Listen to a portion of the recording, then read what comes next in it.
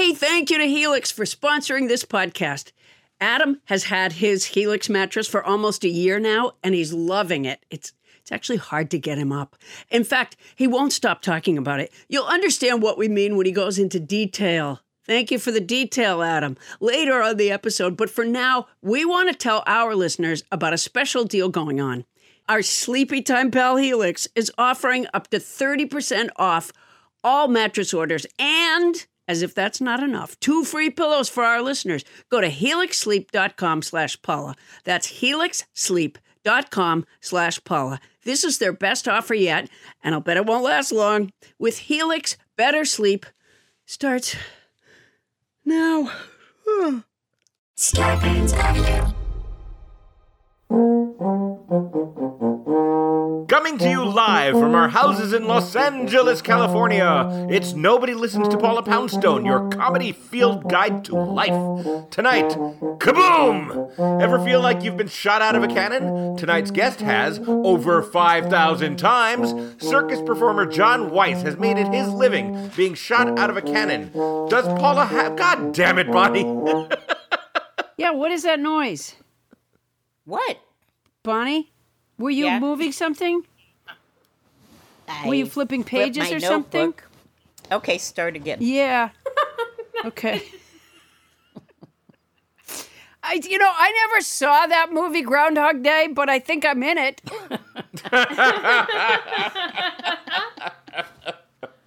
You really ought to watch it, Paul. It's a terrific movie. All right, here we go. Quiet on the set. And Bonnie, just don't do anything. Here we go. Coming to you live from our houses in Los Angeles, California, it's Nobody Listens to Paula Poundstone, your comedy field guide to life. Tonight, kaboom! Ever feel like you've been shot out of a cannon? Tonight's guest has, over 5,000 times, circus performer John Weiss has made his living being shot out of a cannon. Does Paula have what it takes to be a human cannonball? We'll light a fuse to the question. Plus, we're opening up the mailbag, because even if the U.S. Postal Service is being cut off at the knees, we're still hearing from all the nobodies out there. Let our circus begin! I'm Adam Felber, the man who every week tries to keep our conversational cannonball on course into the net. And now, please welcome the woman who detonates topics like they're blasted from a conversational confetti cannon, Paula Poundstone. Yay! So nice to hear you guys' voices again. Thank you, Adam, and thanks to tonight's house band, Nobody. Dustin Moberg is back on the euphonium. And I've got to say hello to Dustin's daughter, Millie. Hi, Millie. Hi, Millie. Hi, Millie. Hi, Millie. Do we know how old Millie is? She's a couple months older than the last time we had Dustin on the show. Oh, did we say hello to Millie before? See, now Yes. she's an addict. Now she's addicted. Now she probably doesn't understand. It. Right. Yeah. On every show she watches or listens to, Dad, why didn't they stop and say hi to me? Adam. Yeah, Paula? I have some right-leaning neighbors. Like Republican-leaning? No, they lean to the right. Oh, like physically Just leaning to the right. Yeah, the whole family, and I can't figure it out. No, they're very progressive, but they do lean to the right. And I can't figure it out. Is it like genetic, or is there something about their house? It's weird, isn't it? Yeah, I would think so. Yeah. My neighbors who've been building the house for 4 years. I don't know them personally, but I know that they bring you cookies like on an annual basis to apologize for their misdeeds. Yes, that's exactly right. And now this year, I think the whole neighborhood is just going to reject the cookies. They still don't live there. They're still now. There hasn't been any noise for a while. But when I throw the tennis ball for my dog, it sometimes I throw it wrong and it goes over the fence into those guys' yard. And I figured out the other day I figured out a way to like climb over and get in there, and there were like 10 tennis balls over there. Really? And only some of them were ours. Apparently, everyone throws tennis balls into their yard, which also leads me to believe that I might be being stalked by Roger Federer. That's possible, but I would say doubtful. He's really accurate. He's a professional tennis player, Paula. Well, yeah, you're right. They would end up in my yard if that were. You're absolutely right. And plus, he's so busy. What am I thinking? He's busy. He's got the appliance store. Oh, that reminds me. Just for everybody does know, I keep forgetting to say this. We still have the 100th caller contest. We are continuing our 100th caller contest. So keep the calls coming, you guys. Our 100th caller will receive any appliance from Roger Federer's appliance store free, and this is the kicker, a chance to hang out with Adam after the game. So, that's fantastic.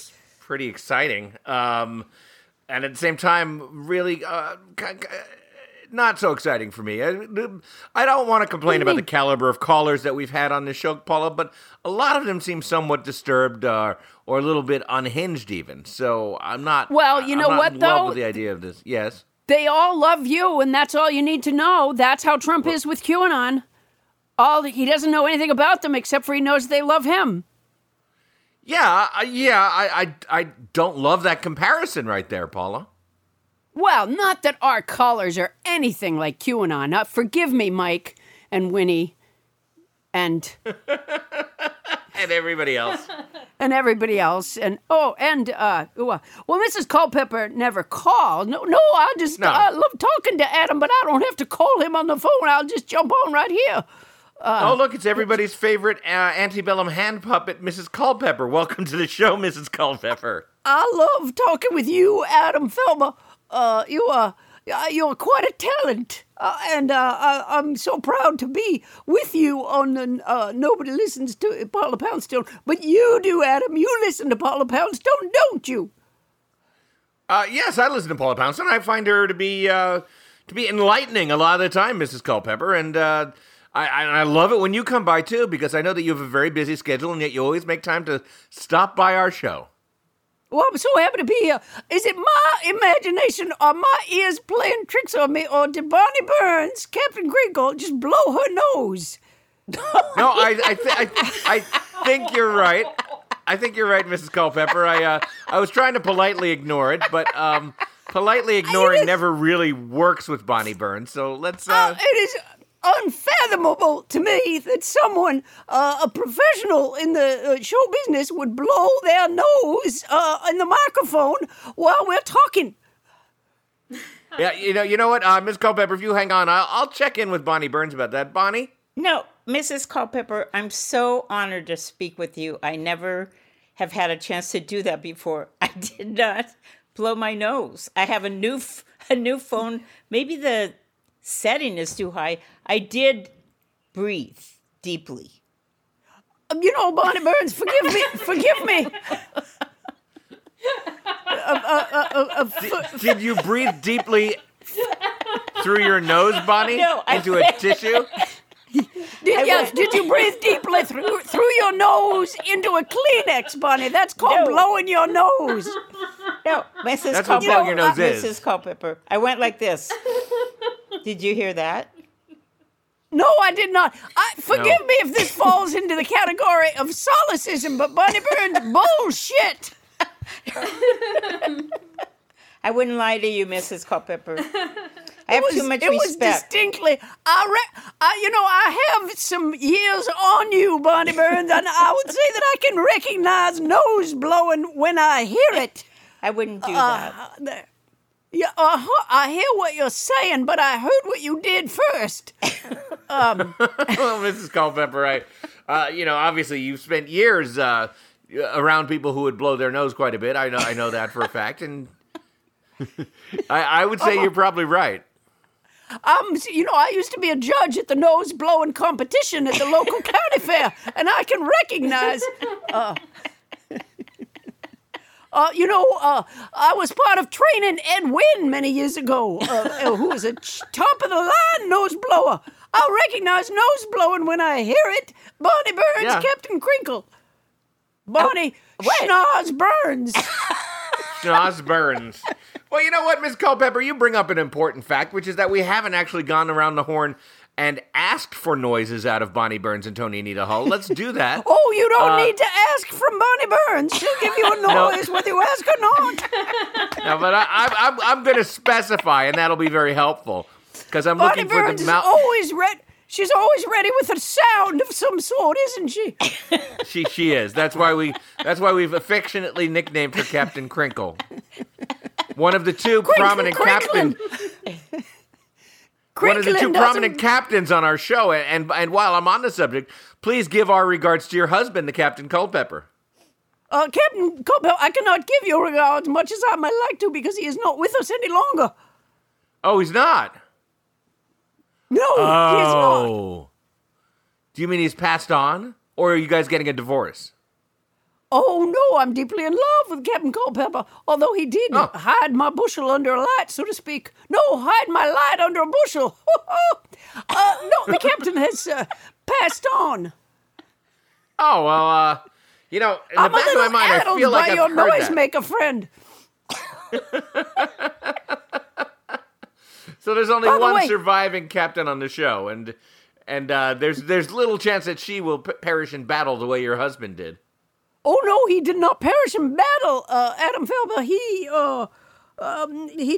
passed from tyrotoxism. Tyrotoxism? Poisoning by dairy products? Or cheese. Oh, yes. Cheese or other dairy products. It was a cheese. Well, that sure is tragic. Anyway, moving on.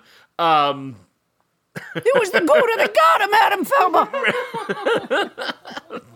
Devastatingly sad to hear that. All right, let's go around the horn. Bonnie Burns, make noise with your mouth instead of your nose and tell us what you're up to. Okay, well, Mrs. Culpepper, I'm so sorry, but I'm dying to take a sip of coffee. I've been afraid to move. I don't know what's going on with my phone. But okay, here. See if you can. I can tell you what's going on with your phone, which is that when you blow your nose, it picks up the sound. Okay, see. Good God. I apologize. See if you can hear this, okay? Did you hear that? It's clear that's not what you did No, earlier. what was that, that Bonnie? was sipping coffee. I don't know what I did. What's that? I'm sure you heard that. It wasn't that. It Okay, was whatever. blue nose. And even the okay. So I don't There's even no shame in it. No, I didn't do anything.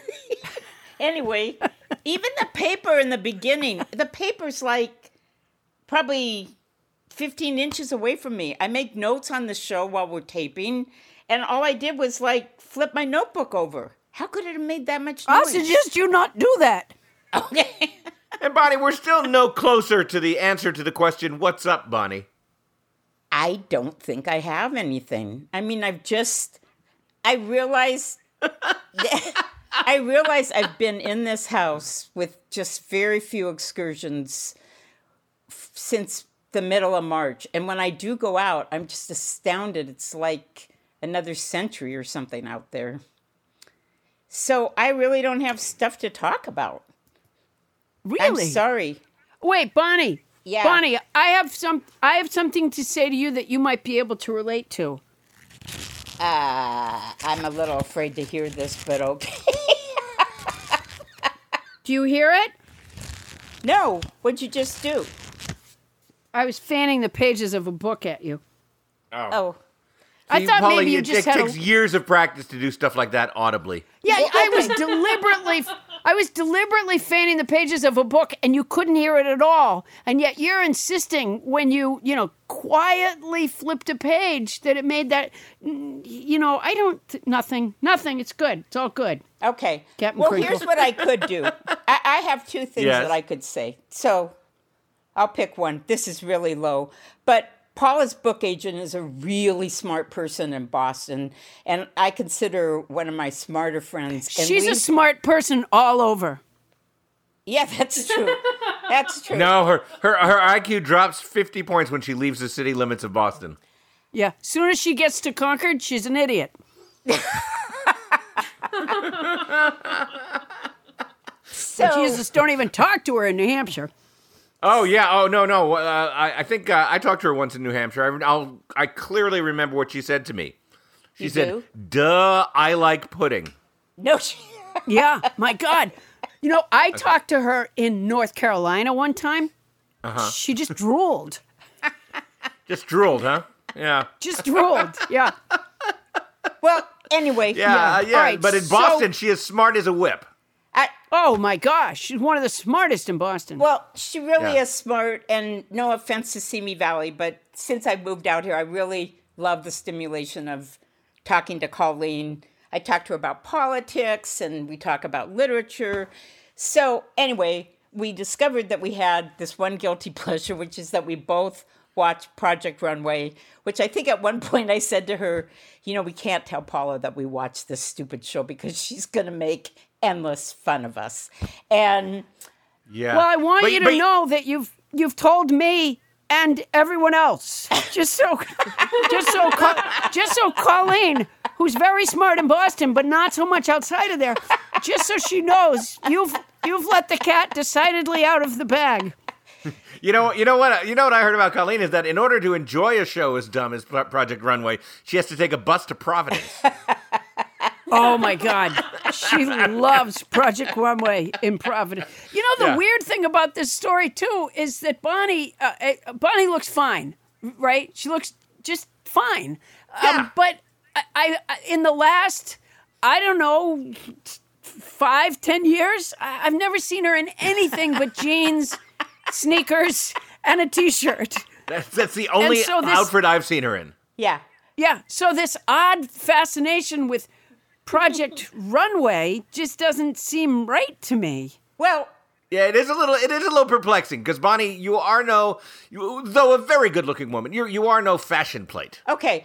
Well, as I've explained to my daughter, you know, I've managed Paula for like over 20 years. And in the old days... That's been mentioned on this show. Yes, I know it has. But in the old days, when I felt that an impression made a difference, you know, I got the $2,000 and $3,000 Armani suits hanging in the closet. They just have dust You do? all over the shoulders. Yeah, and I got, you know, the Rolex watch, and I used to drive the Jag, the whole deal. I just don't care about any of that stuff anymore. So you're right. I got the jeans. I got the jeans and t-shirts. But So you're okay, still Paula's manager. Right, but you're watching Project Runway. How does that show that you don't care about that anymore?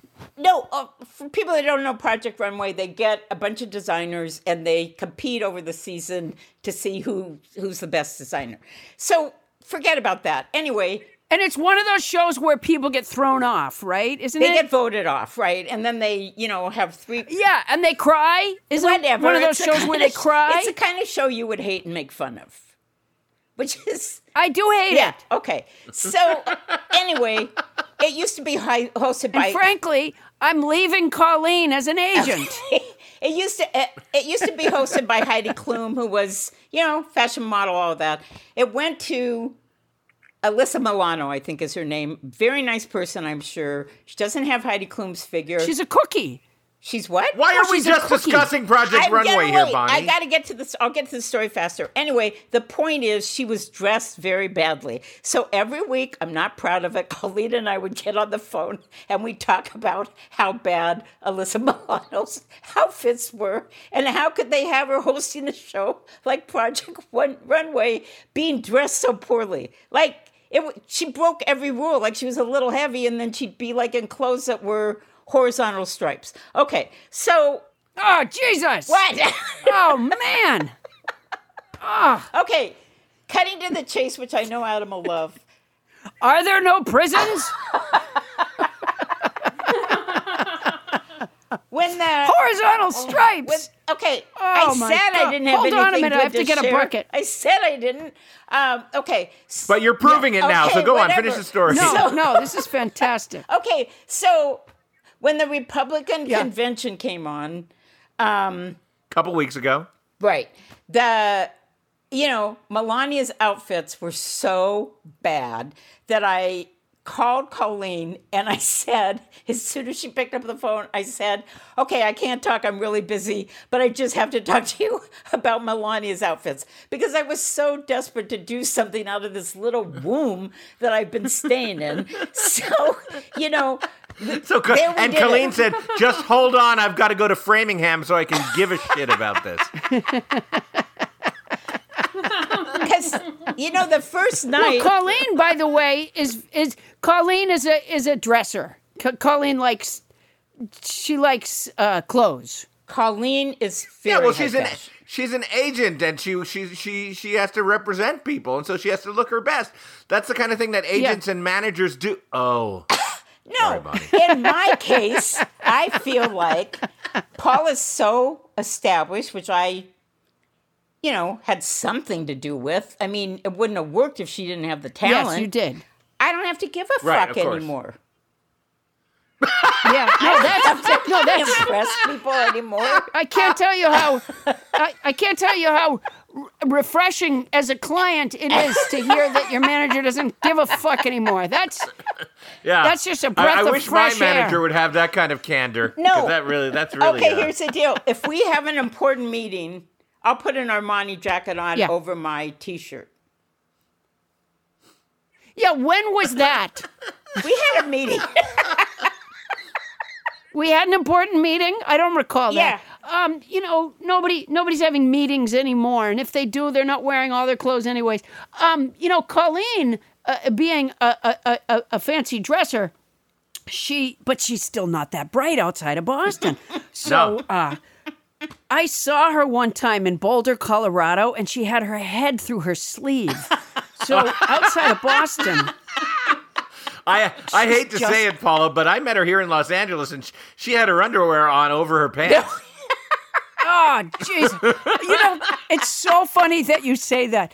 Years ago, okay, wait, okay. Who was the guy who ran as an independent? He was like a talking head on political shows. Years ago, he was a very nationalistic kind of a guy. Pat Buchanan? Yes, okay. Many, many years ago, I was on a show in Washington, D.C., like a local news show or something, and it was when Pat Buchanan was running. And his sister, Bae Buchanan, was his campaign manager. And so she was on this show like as a surrogate for him, and she was complaining about somebody, maybe it was Clinton, I think, that was in Los Angeles raising money. And she said, of Los Angeles, she said, raising money from people who, if they wear underwear at all, wear it on top of their clothes.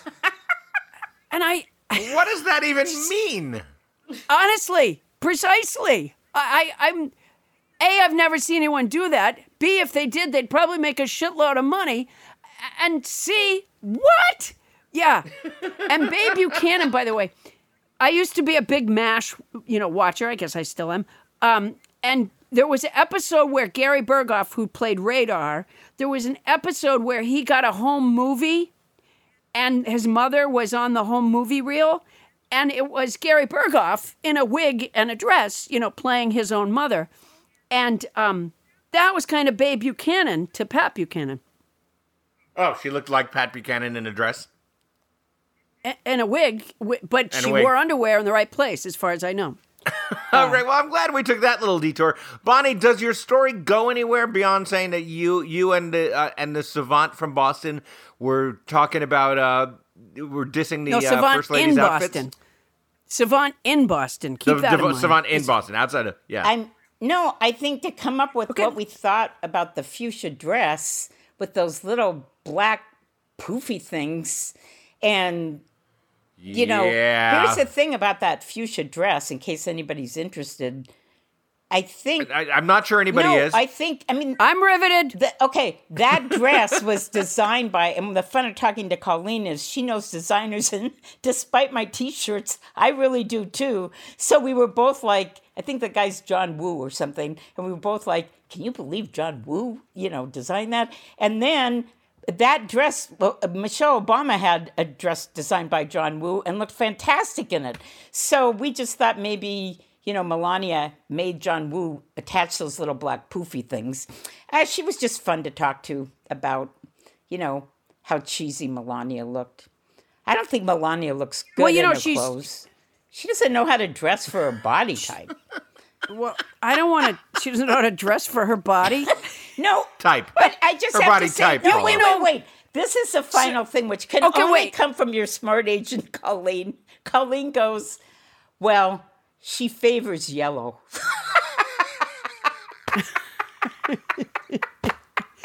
If Melania knows anything, and if she's listening, and I'm sure this is a guilty pleasure for her, the way Project Runway is for you and Colleen. Right. Melania, she listens to it whenever she's outside of Boston. Melania, for God's sakes, contact Bonnie, Captain Crinkle Burns, to understand how to dress for your body. It's the only way. Oh my Lord! The converse about Colleen is also true, which is that she is so smart in Boston. I bumped into her one time in the state capitol in Boston, and she solved global warming. Wow! Just right she's there, amazing. just solved it. Yeah, and then we took a oh, what was that noise? My earplug fell out. No. Oh, for Christ's sakes! Thank you, Captain Crinkle. Yeah, that provides me with a great opportunity to move on from the Vale of Tears known as Simi Valley and move over to Studio City and our other producer, You have to. Tony and Nita Hull. For God's sakes, what's new? God. I went Tony- to Temecula this weekend. What the fuck You went is to Temecula? Temecula? What is it? It It just sounds like a can full of consonants. It's a city in Riverside County here in Los Angeles, here in California. It's a wine country. It's and it's on your way to San Diego from Los Angeles. And it's very, it's Trumpsville down there. A lot of Trumpkins. Oh, Lordy. Yeah, Oh. a lot of Trumpkins. So, Gosh. but it was a nice time. It was hot, though. It was 118 degrees. Wow. And what'd you do about that? I just sweat.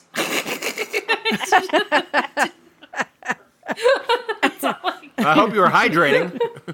Jesus. I was hydrating. Thank goodness Colleen didn't go to Temecula that day. She would have been wearing a down jacket. Now, Tony, I don't want to cast any aspersions, but this week you were in Temecula. Last week you were in San Clemente, famously the home of Richard Nixon. Are you sending us signals about where you might lean politically? No fucking way. Okay, because it sounds like you are. Yeah, but Adam, do you know how she's spelling fucking? Fuquing.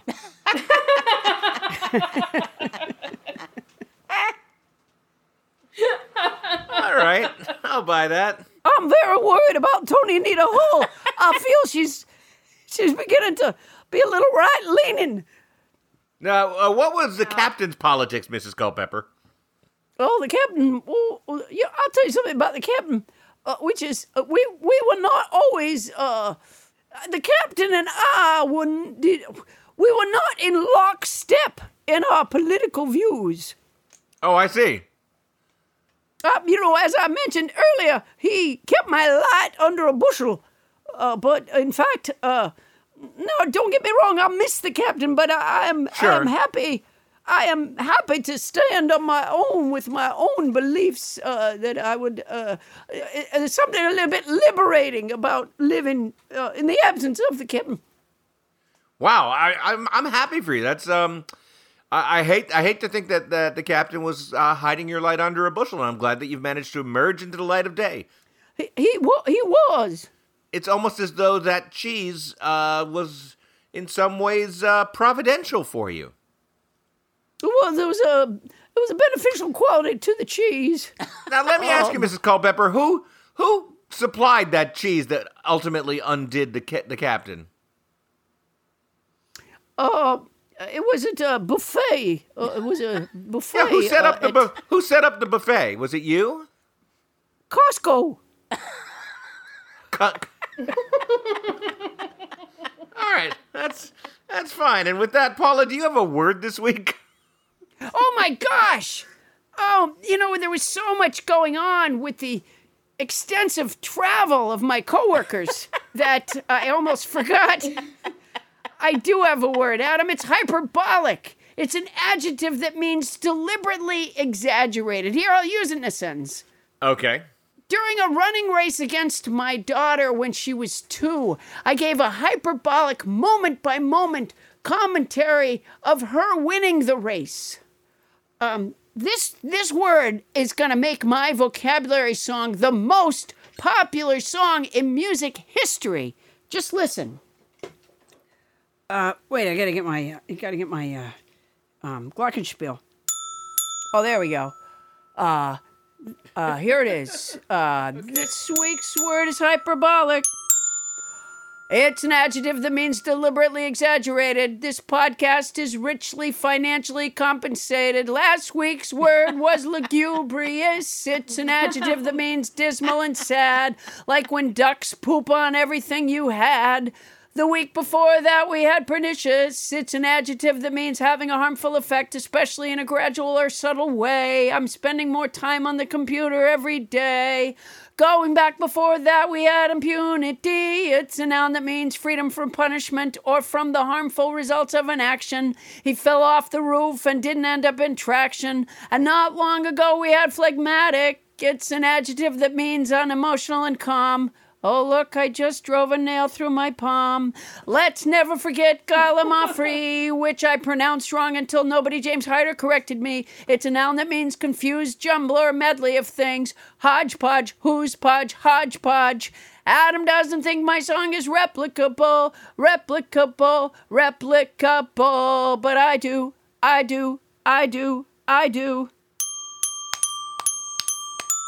Yeah, Paula. All right. Bravo. That was wonderful, Paula. Standing O. Oh, boy, that is some beautiful Glock. Rocking the Glock, baby. You give good Glock, Paula, no doubt about it. Sometimes I get sick of hearing it. Me too, Mrs. Culpepper, but I'm trying to stay polite.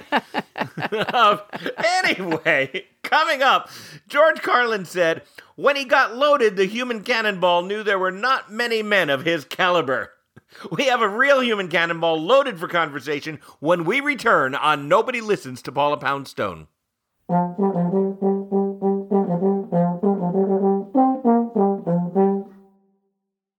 Hey, Paula.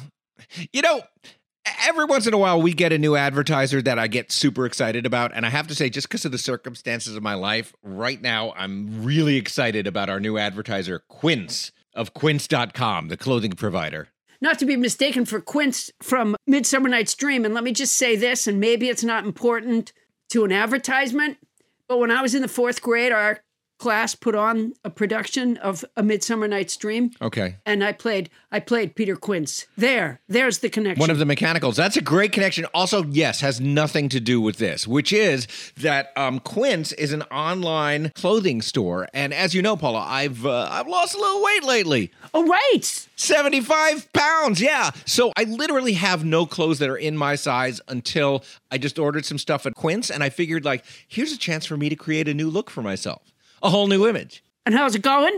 Not bad. I mean, the clothes are fantastic. I know that you ordered some too. What I got is the Comfort Stretch Traveler 5-pocket pants. And I got and I got the 100% European linen shirt, and it looks breezy and it fits beautifully. And these are premium pieces of clothing that are selling for $30 a piece or starting at $30 at quince.com. It's awesome. I look good. I ordered the brushed lounge jogger. Ooh. And, I put them on when I came back from New York. I pulled them on, and I swear to you, okay, this is not scientific because I was tired already. Right. But they were so soft and so comfortable that honestly, right as I got them up to my waist, I think my eyes closed. They're it's a softness. It's a kind of softness that I don't think I've ever experienced in a garment, honestly. My drawstring European linen trousers are a little bit like that, too. So comfortable that I just want to hang out with myself. Sure. Yeah. Yeah. And they're European. Keep that in mind. They are so European. And you can get those kind of, you can get washable silk tops. You can get 14 karat gold jewelry and like all these accessories. Quince sells a lineup of timeless pieces that keep their customers looking effortlessly chic year after year. I'm not certain that I look chic, but certainly if I did, it's not going to take a lot of effort. I now look chic and I feel pretty great. And Quince only works with factories that use safe, ethical, and responsible manufacturing practices and premium fabric. It's all good as far as I can see. Is it my imagination or do they cut out the middleman?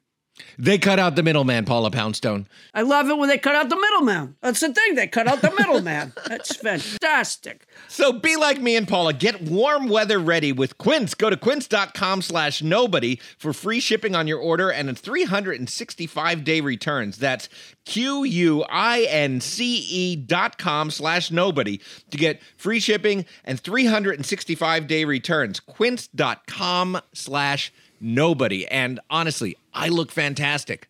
Paula, you won't be able to keep your hands off me. Oh, I can't wait. And don't think that if you had to return something, don't think you're sending it to a middleman because they cut out the middleman. They cut out the middleman. That's quince.com/nobody. And if you're going to do it anyway, use our code.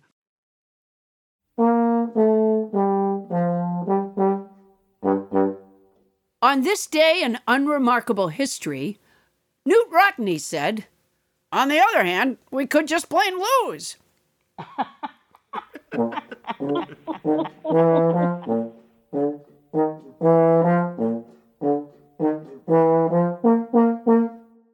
And we're back. Thank you, house band Dustin Moberg. Hey, thanks, Dustin. Sounds great. Adam, answer the phone. What? Oh, God. Really? Okay, here we go. Yeah. Hello, you're on Nobody Listens to Paula Poundstone. Hey, Adam, it's me, Mike Bobo Bonifant. Am I the 100th caller? No, Mike, you're not. Good to have you on board. Hey, man, what? I know you weren't talking about me when you said you didn't want to hang out with any of us, but I know you were. You were talking about the other. I was. You're the 90th caller, by the way, Mike. Yeah. Well, man, I gotta keep trying just to rescue you from those other losers. Hey, Adam, I just want to call and ask, what happened to the word quotidian? I thought that was a great word. Get it, Adam? Quotidian? I thought it was a great word. I know, Mike. You seem to like the word quotidian because you believe that that there's another word embedded in it. Titty. Yes, titties in quotidian, man. not even spelled that way, Michael. Yeah, but okay. No, it is. If you do it right. But you know what? I gotta say, without that word, that song sucks. I don't know how you put up with. How do you work with that bitch? That's what I want to know. Hey, Mike, Mike. Man, Look. without that word, without quotidian, that song is not even a good song. Look, I gotta go, Adam. I gotta call back because I really want to save you from, having to, will you want to hang out after the game with Cher Eva, for fuck's sakes? No, okay. All right, talk to you later, man. Good talking to you, Adam. Good talking, quotidian. Still works. All right. Well, and we're back. Paula, Boy, he loves you. Yeah, he sure does. Yeah, He just loves you. You guys really have a lot in common. I hope he wins. I do. I mean, I'm not supposed to play favorites, but I hope he wins because I think it would be good for you guys to spend some time together. I'm not sure about that. Now, Paula, performance venues are closed, and that makes things tough for people like, comedians. Oh, you know what? It is not hyperbolic, Adam, to say it's a huge problem because that's how I made my living. So I'm looking for a new job. And the other day I thought maybe I could be a human cannonball. Wow! Well, Paula, by outstanding coincidence, we have a professional human cannonball here who can tell you whether or not you have what it takes to make a living hurtling from the mouth of a cannon. Oh, man. Yes, it's time for Career Corner, where we learn about the wide world of jobs. Would you like to be a fireman? How about a train engineer? Maybe you'd like to make a living as a spot welder. What can you do with your life? Career Corner has the answer. This week, let's explore a career as a human cannonball. And here to help Paula discover if she could cut it in the stressful, high-stakes world of being shot out of a cannon is the man who did the cannonball act longer than anyone else in the history of Ringling Brothers Barnum and Bailey Circus. He's been shot out of a cannon over 5,500 times. Please welcome John Weiss. Oh,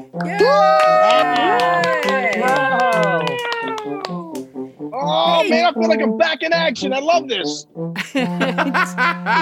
John, I'm so glad you're here. I cannot tell you for how long. I mean, now there's the thing where I might have to get another job. But even before that, I have wanted to be shot out of a cannon, like before I even knew there was such a job. How do I learn to become a human cannonball? How did you learn this? Well, for years I was a clown on Ringling Brothers Circus, right? And I used to watch the guy shoot out of the cannon. And I always thought it would be cool just to try that, And I heard one of the guys was petrified that was doing it. There was 2 human cannonballs being shot at one time out of the cannon. And the one guy hated it. He was always getting hurt. And then I heard he was leaving. And they were going to hire this trapeze artist. And I said, if they can hire him, they can hire me. I'm like the right size and everything. So I got a message to the producer, Kenneth Feld, and guess what?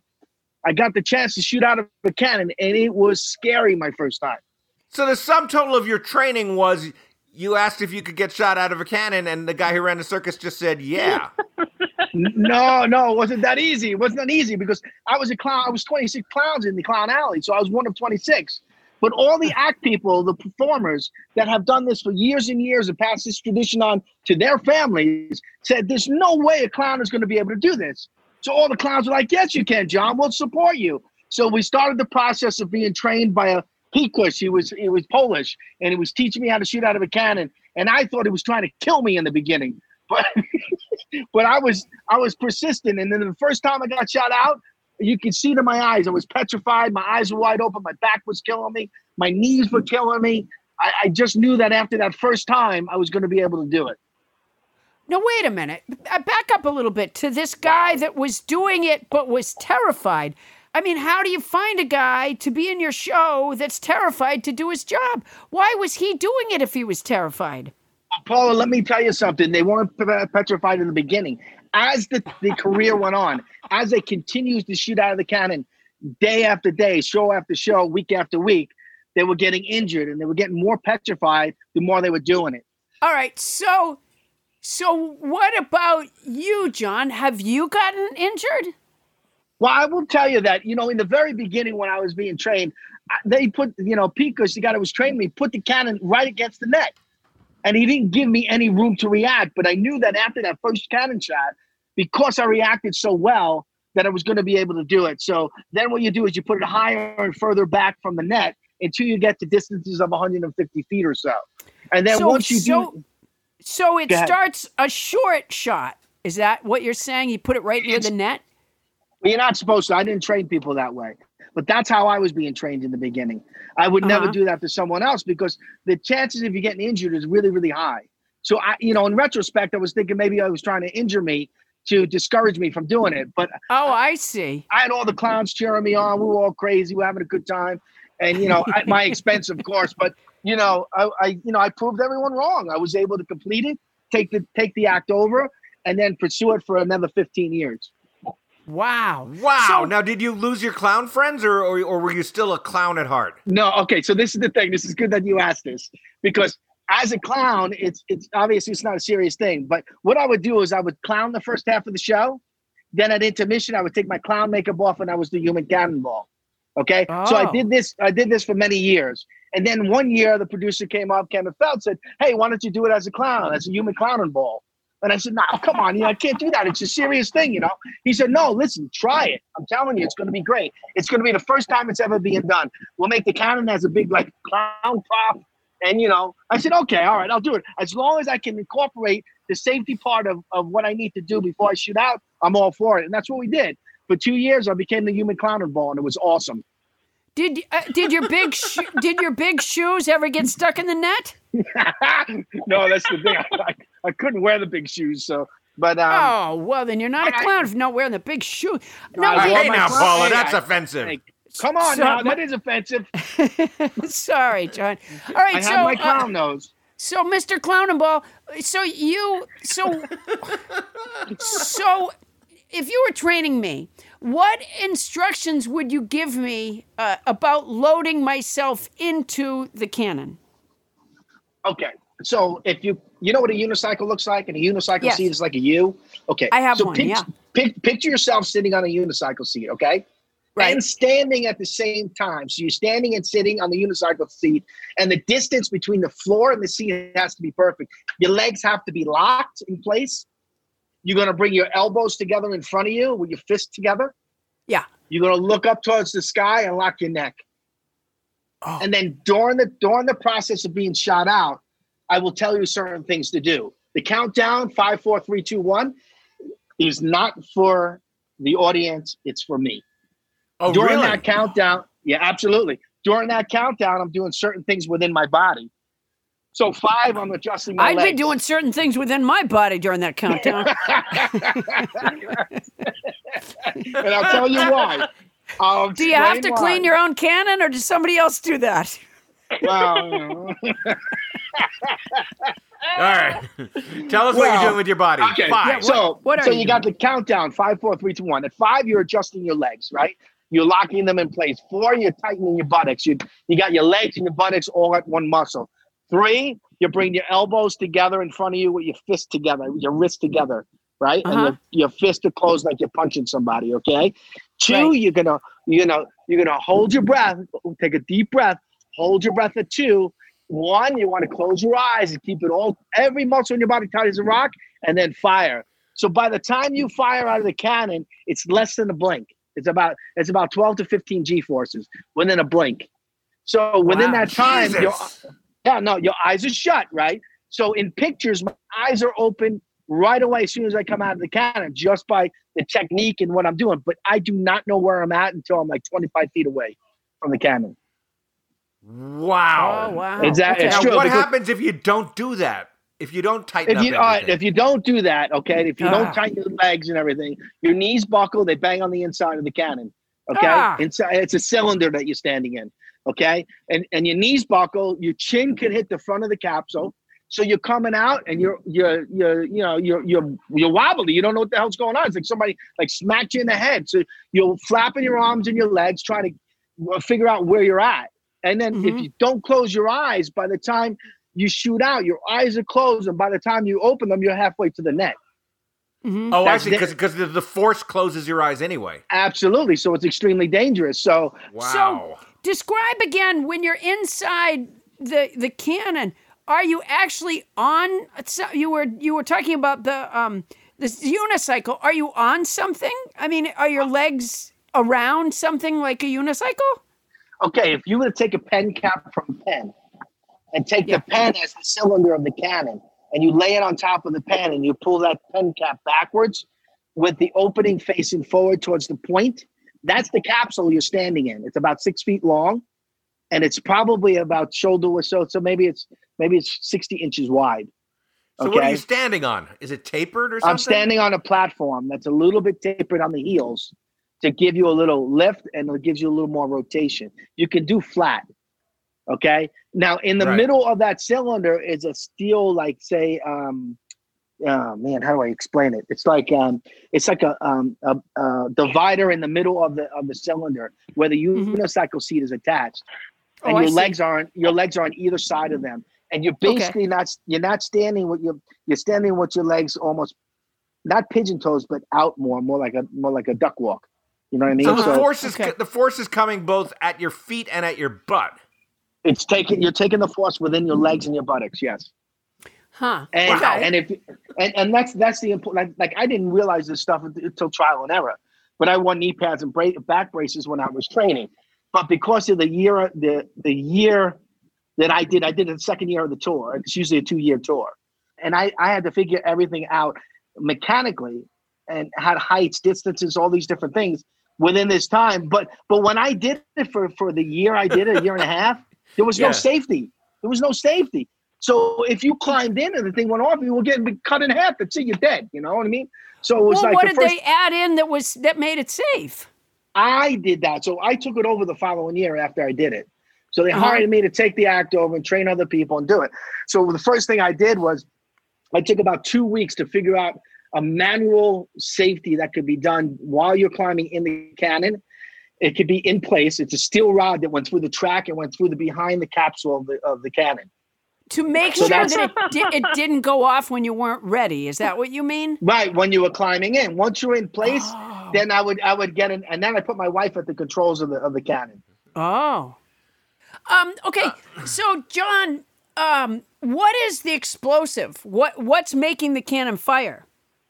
Well, there's hydraulics. Of course, you have sound effects for different things, but it's hydraulics and some other things that it's a trade secret that we don't talk about. It's just, okay. It's like a magician. A magician's not gonna.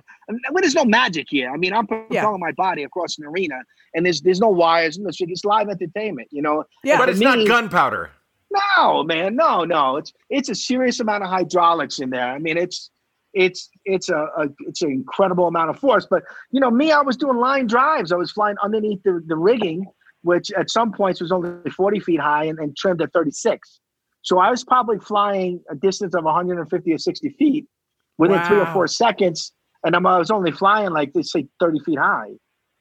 Because my legs have to come over, and as I'm flying, my legs are coming over my body, and I'm landing on my back. So that whole thing, I mean, but I got used to it. And so over time, I liked the strength of it and the force of it and the line drive. So that's how I eventually was able to do it. But, it's like getting on stage and doing comedy. It looks easy because you're good at it and it's effortless for you, and you can roll and improvise.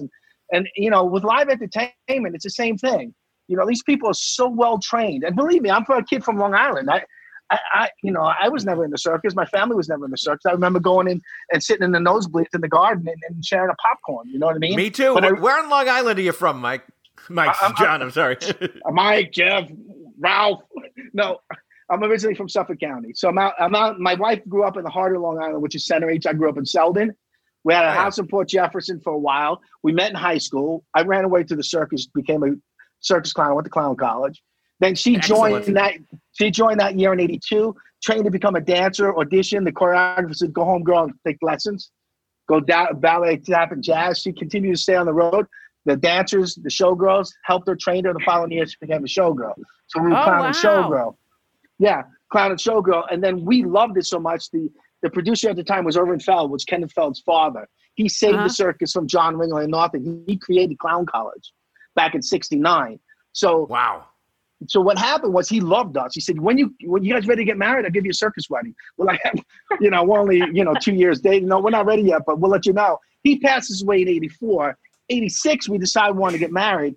His son says, we said we want to take a day off to get married in Long Island when our circus family and our family are together. And you never take a show off. That's the way it was. And he said, you never. And he said, why don't we have a circus wedding? My father wanted to give you a circus wedding. So, of course, I said yes without consulting with Laura, my wife now, and said yes. And he said, we'll have, the ring bearer will be a bear, the bridesmaid will be elephants. You arrive in a clown car and you ride off on an elephant. We'll do this. Serious, it's true. And we'll do this in the center ring of Madison Square Garden during the show. And you'll have both your families there. And, of course, I yesed them to death.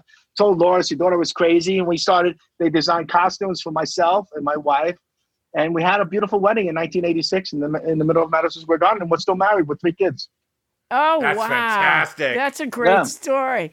No. Yeah, and it's crazy. It's just, it sounds like you're making it up. But, we had all 3 kids on the road. We did all the prenatal care. We had carried on records.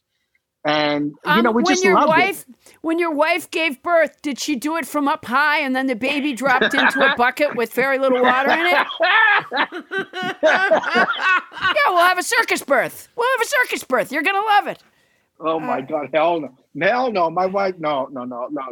No, she was brave. She did all the prenatal care. She didn't do that, but she did have the 2 boys in New York and Long Island. And then my daughter was born in Sarasota, Florida while we were in clown college. I was one of the directors down there. Yeah. Victor Hugo said the last resort of a king, the cannonball. The last resort of the people, the paving stone. We'll find out what's the last resort of the people who are cannonballs when we come back.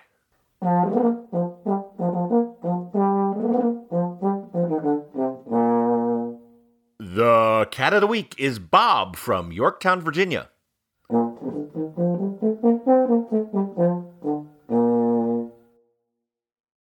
Hey, Paula, it's been almost a year now since I got my Helix mattress. And as you remember, there was some drama surrounding Helix mattresses. Because when Helix first sponsored us, Bonnie took the mattress and she's been loving it. But finally, I got my chance to get a Helix mattress and I sleep so well. I mean, the family bed is where we all gather. We watch movies in our room occasionally and everybody just piles on it and it's comfy. And yet when one person hops on, the other half of the mattress doesn't fly up. I'm a fan. Well, you know, Adam, everybody is unique and everyone sleeps differently.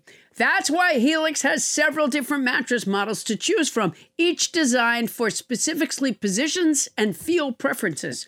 Models with memory foam layers to provide optimal pressure relief if you sleep on your side. Models with a more responsive foam to cradle your body for essential support in stomach and back sleeping positions.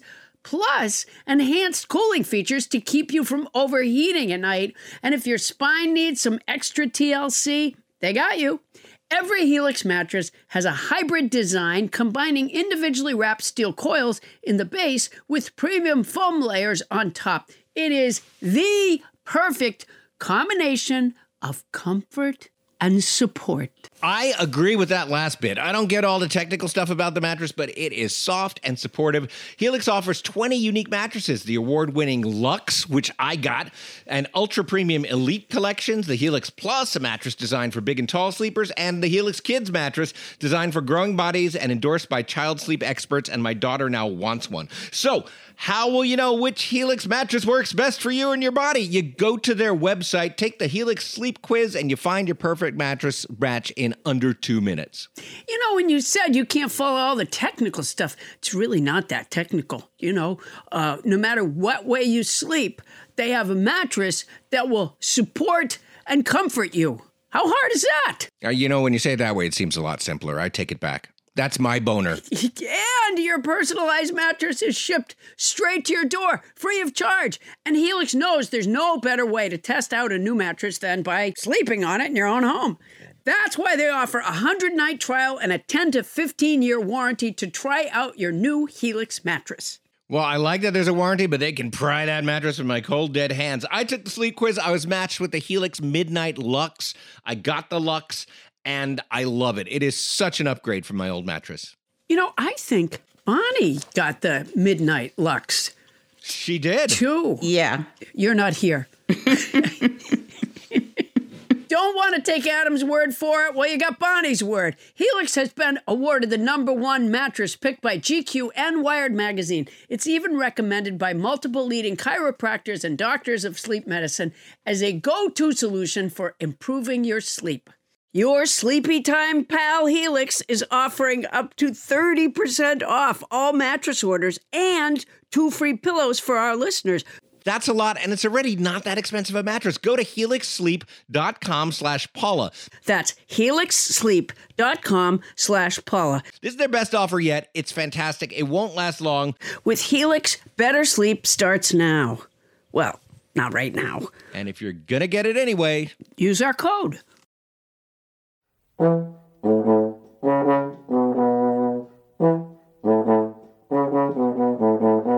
And we're back with human cannonball John Weiss. John, this is really fun because you interview like you're being shot out of a cannon.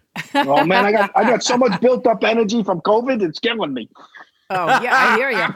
Yeah. You know, I wanted to go to clown college when I was young. I never did. I was baffled by the application, though. Yeah, you know, what was wrong with the application?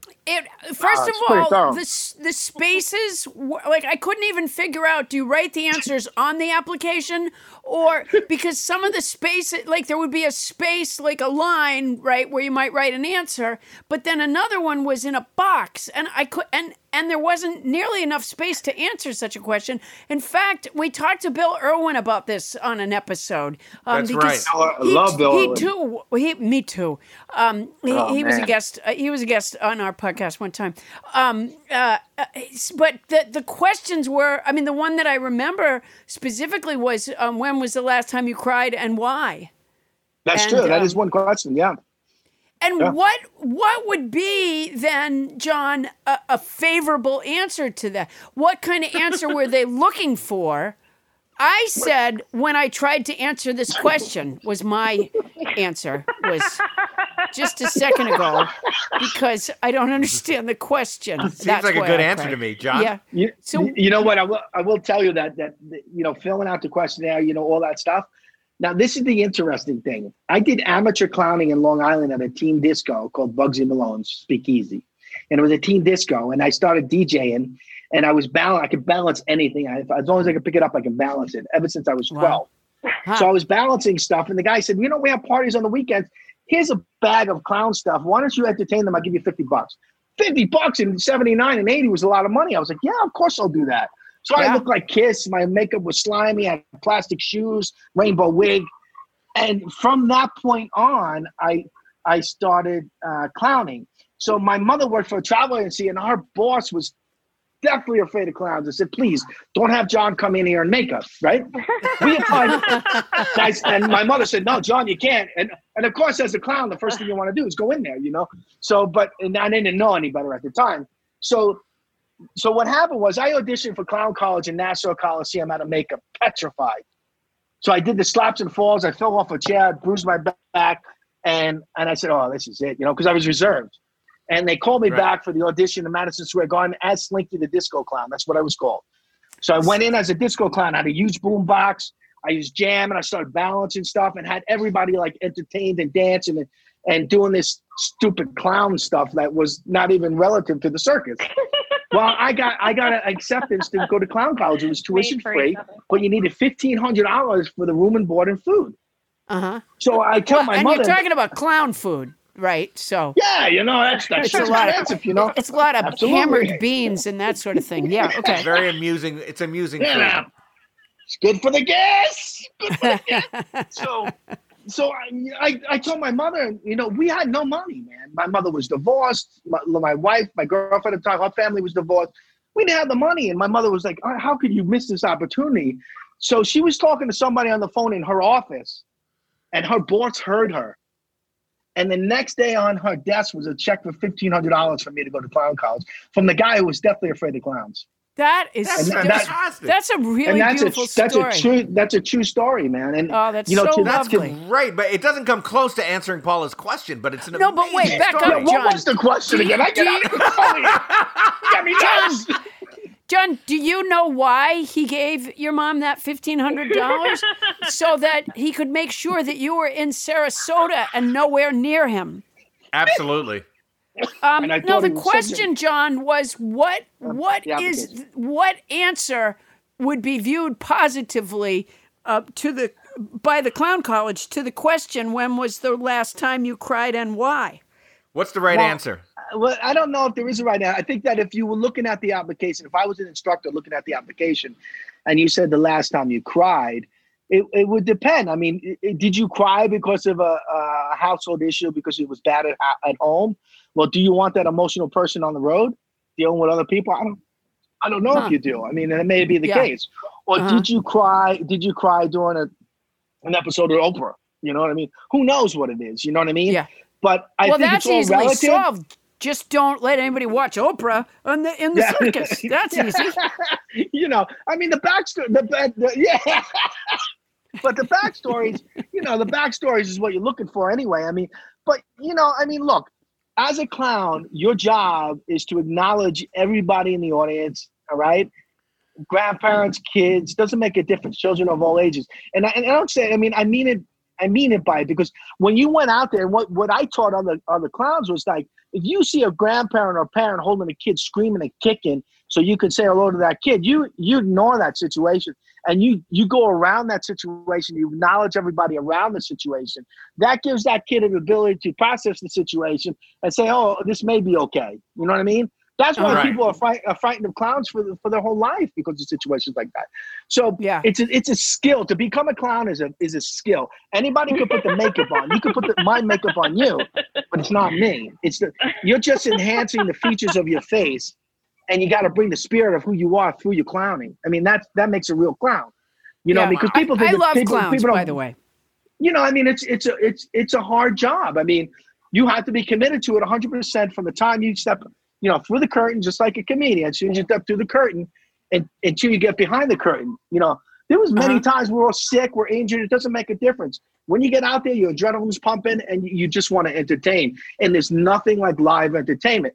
So when I had a chance to shoot out of a cannon, I was like, wow, man, I could be like a super Marvel or somebody like that for the kids, set an example for them, to do the right things, to take safety. And safety is the most important thing. If it's not right, don't do it. You can do it tomorrow. I love the idea that you thought that getting yourself shot out of a cannon would show kids the right way to do things. Yeah, well, You must be an amazing parent. Yeah. Yeah. So, John, you were a clown, and then you did clowning and were shot out of the cannon. Did you get an increased salary for that? Now you're doing 2 jobs? Well, you know what? It's funny because my first year I doubled my salary, so I thought I was making tons of money. And in retrospect, I knew I wasn't. They took advantage of me, but that's okay. I got them in the end because I.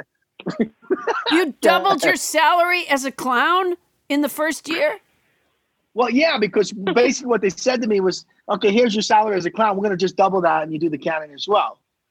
And how did you figure out that wasn't the going rate? I mean, it's not like there's a lot of other human cannonballs that you can call to find out what they're getting paid. Nobody's going to tell you what they're getting paid, man. Nobody. But all I knew was there's an opportunity as an apprentice. So if I worked hard and I got the chance to learn this, maybe I can be, in charge one day. And that's what happened. So, I mean, it's a Toby Tyler story. Yeah, no, I took a chance. You know what I mean? I thought I was, woo, making money. I didn't realize that was a sucker, but I got the opportunity to learn a craft that I didn't know. And in most of these crafts are passed down generation to generation. They're not going to give away their secrets because they wanted to stay within their families. Yeah. And so I was fortunate enough to learn it, help out other people, do it safely, and move on and walk away from it and be able to tell this story. So, and it was, let's face it, it was a chance for you to tighten your buttocks. Absolutely. Not too bad at 58. How gleeful. I was just thinking how gleeful the guy must have been that got to negotiate the deal with the clown. How happy they were after they'd been hung out to dry by the trapeze artist. The next guy in their office is the clown. They're like, yeah, I'll make this deal with the clown. That's fine. Now, let me ask you something. Okay, was there a part of your career where was there ever a time when the only participation you had in the show was being shot out of the cannon and not clowning that day, just being shot out of the cannon? Never. Oh, okay. Look, if I was shooting out of the cannon, I was doing something else. I was either the performance director, stage manager, operations. I always did everything. I was in charge of all the trailers, parking them, making sure everyone's taken care of, so they can, the families can get rested, including my own.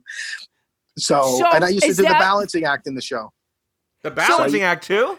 Yeah, I used to balance and running chainsaw on my chin, 12-foot ladders, 16-foot ladders, tables, chairs, shopping carts. Wow. And all that balancing I still do too. Let me ask you something, John, and you can tell me, secretly after the show if you want. Did you ever juggle your kids? Actually, I did. I put my kid in I did. I'm glad you asked, Paula. You have the best questions out of anybody, Paula. So basically, I put my kid in a director's chair and I balanced him on my chin. Oh, that's great. And I used to have my kids climb up and down the cannon when I was cleaning it and getting ready for the next show. So they used to climb all over the cannon. I put my wife in the cannon once just to go in the cannon, and my wife said, no, I'm done. But I used to put people just in the capsule, raise it up, and they would be frightened without even being cocked back. It sounds really frightening to me. People try to say, oh, it's like skydiving. My brother was skydiving at the time. And he's like, oh, yeah, that's easy. Said, no, it's not like skydiving, man. You're free falling, dude. You're coming out of an airplane, it's awesome. It's an experience that you really can't explain unless you do it. I get it. But shooting out of a cannon, you got to figure you're taking your body from point A to point Z in seconds. And it's being forced on your body. Like, if you were to park your car in the middle of the 405, say, or 210, freeway in California, and just park it there and let somebody come from behind doing about 65 miles an hour, and your whole body is tense and tightened up. That's what it feels like. It's that much force. It's that dangerous. Is it fun? When it's fun, it's fun. When it's not fun, it's horrible. It's petrifying. Well, no, I have a question, John. And there's many a times where I was petrified. Well, you've certainly talked me out of parking my car on the 405, for one thing, which was something I was toying with. All right, but here's a question. I saw a piece on the NewsHour the other night, a really wonderful piece about a brass band that was from St. Louis. And they go around to different neighborhoods in St. Louis and do a marching band thing just down the street. And people come outside to watch. And they're just doing it to cheer people up. That's all. So I'm thinking now while you're talking, John, that I can use the skills that I've learned from you now to drag a cannon through my neighborhood and shoot myself out of a cannon in front of different neighbors' houses. I want to be the first one. I want to shoot you out of a cannon.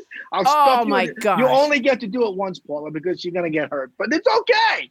No, I want to get to that in a second, but I do have to say, during these COVID times, I can't think of anything more dangerous than a brass band. I mean, it's like you're shooting virus out of a cannon. Right through the bell of that trumpet. No, they're walking in the center of the street, and people are in there. I mean, they're not coming over. No, but Paula, think about a trumpet. That is like a COVID cannon. No, yes. They are not. The people that are listening and being lifted up by this experience are not sucking the bell of the trumpet. I agree. I concur. And they're wearing their... No. It sounds like a joyful, joyous thing.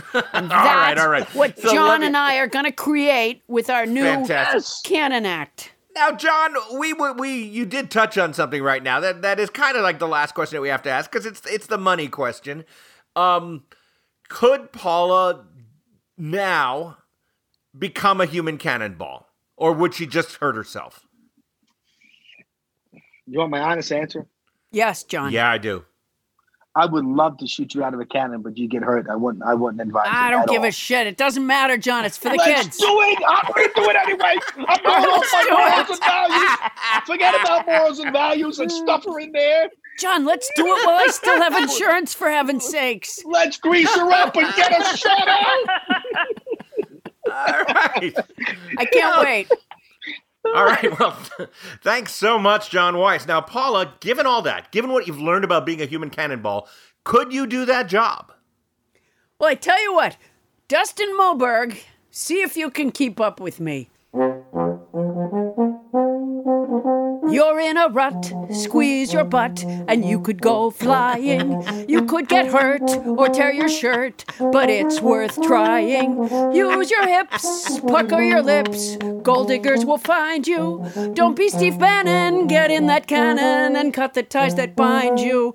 Entertain your neighbors, lift them from their labors. You really have it all when you're a human cannonball.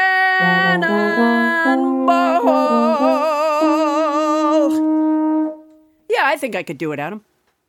Yeah, I do too. He's been shot out of a cannon more than 5,500 times. Thank you, John Weiss, for helping Paula learn how to go airborne. My pleasure, guys. Thanks for having me on the air. Thanks, John. You were wonderful. Thank you. Thank you, guys. Thanks, John. That was awesome. Pleasure, guys. Thank you, man. Bye. Coming up, our mailbag is bulging, and it's not with mail-in ballots. It's with messages from nobodies out there in America and beyond. We'll hear from all of you. That's when we return.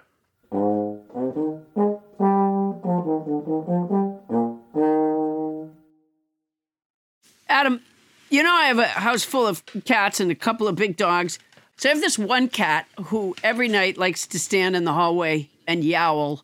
And he has kind of a little bit like me because of allergies. I don't know why he has it, but his name is Theo, and he has a really grovelly voice. So it's hard to describe it. I can't do a good impression, but it's a little dusty, gravelly voice. Okay, so earlier I was laying on the living room floor because I'm exhausted, and I'm wearing a nylon fiber-filled vest. As I'm laying on the floor, Theo shoves his head through one sleeve of the vest and crawls up and is now stuck inside in between my back and the vest and is yowling because he can't get out. And then finally his head comes out the other sleeve and he goes out. What's not to love? That's what I say. What is not to love? Which brings me to this.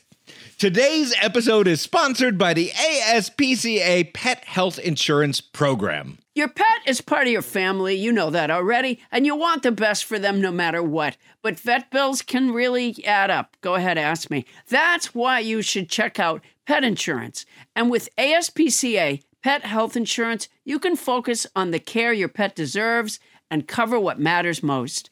The ASPCA Pet Health Insurance Program offers customizable accident and illness plans, making it easier for pet parents like you to help your pet get the care they may need. The ASPCA Pet Health Insurance Program has been around for over 18 years, and they've helped more than 600,000 pets during that time. That's a lot of pets. Sure They is. allow you to customize your plan, helping ensure that your pet's plan is as unique as they are. Because vet bills can really add up, especially when you're least expecting it. It's simple. Use their app to submit a claim, and you'll receive reimbursement for eligible vet bills directly into your bank account. To explore coverage, visit aspcapetinsurance.com/Paula. That's ASPCA. We spelled that ASPCA. Petinsurance.com/Paula. This is a paid advertisement. Insurance is underwritten by either Independence American Insurance Company or United States Fire Insurance Company and produced by PTZ Insurance Agency Limited. The ASPCA is not an insurer and is not engaged in the business of insurance.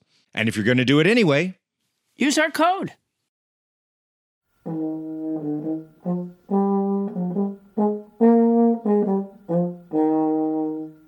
Fun fact, the ashes of Fred Bauer, the man who designed the Pringles can, are buried in one, which, according to scientists, has the exact same nutritional value as any other can of Pringles.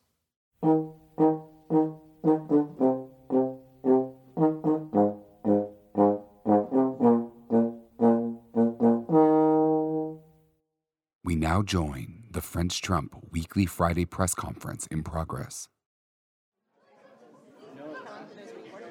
As long as it's...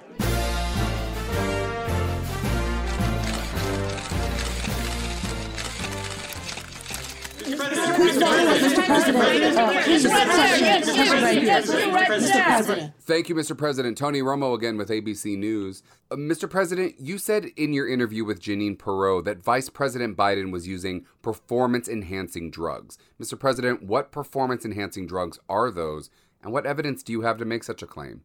Well, I mostly just know the street name for them, you know, like the Esselmermans. They are sometimes called Esselmermans, you know, go on with the show. Or I think he might pop some Liza Minnelli's. Sometimes you see how he kicks his leg up a little bit?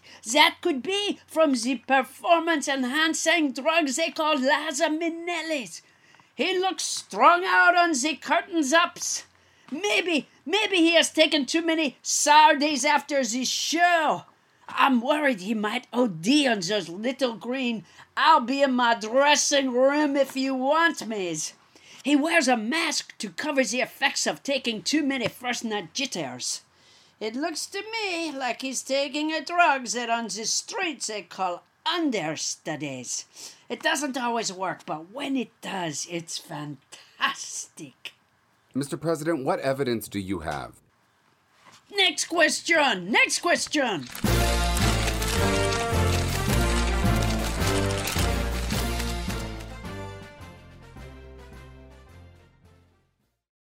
And we're back.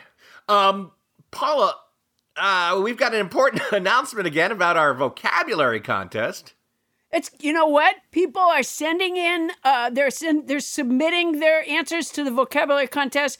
You have to listen to episode 109 and find all of the vocabulary words in it. And the winner receives a Zoom call with me and Adam and up to 100 of your friends. Apparently, people are coming so close. They're missing by like one word. So those who care to, go to episode 109 and find all of the vocabulary words. We cannot wait to talk to you and your friends. We really can't wait. And again, we Well, yeah, look, it's a hard vocabulary contest. It's like a find a word puzzle plus a lot. But a lot of you have gotten almost all of them, and there's one word that a lot of you are missing, though certainly it's not always the same word, but good luck, everybody. Remember, you can only play once, so really make sure you have that before you submit. And I'm sure we're going to have a winner any day now. Yeah, the word is not endocrine, by the way, so it's not endocrine.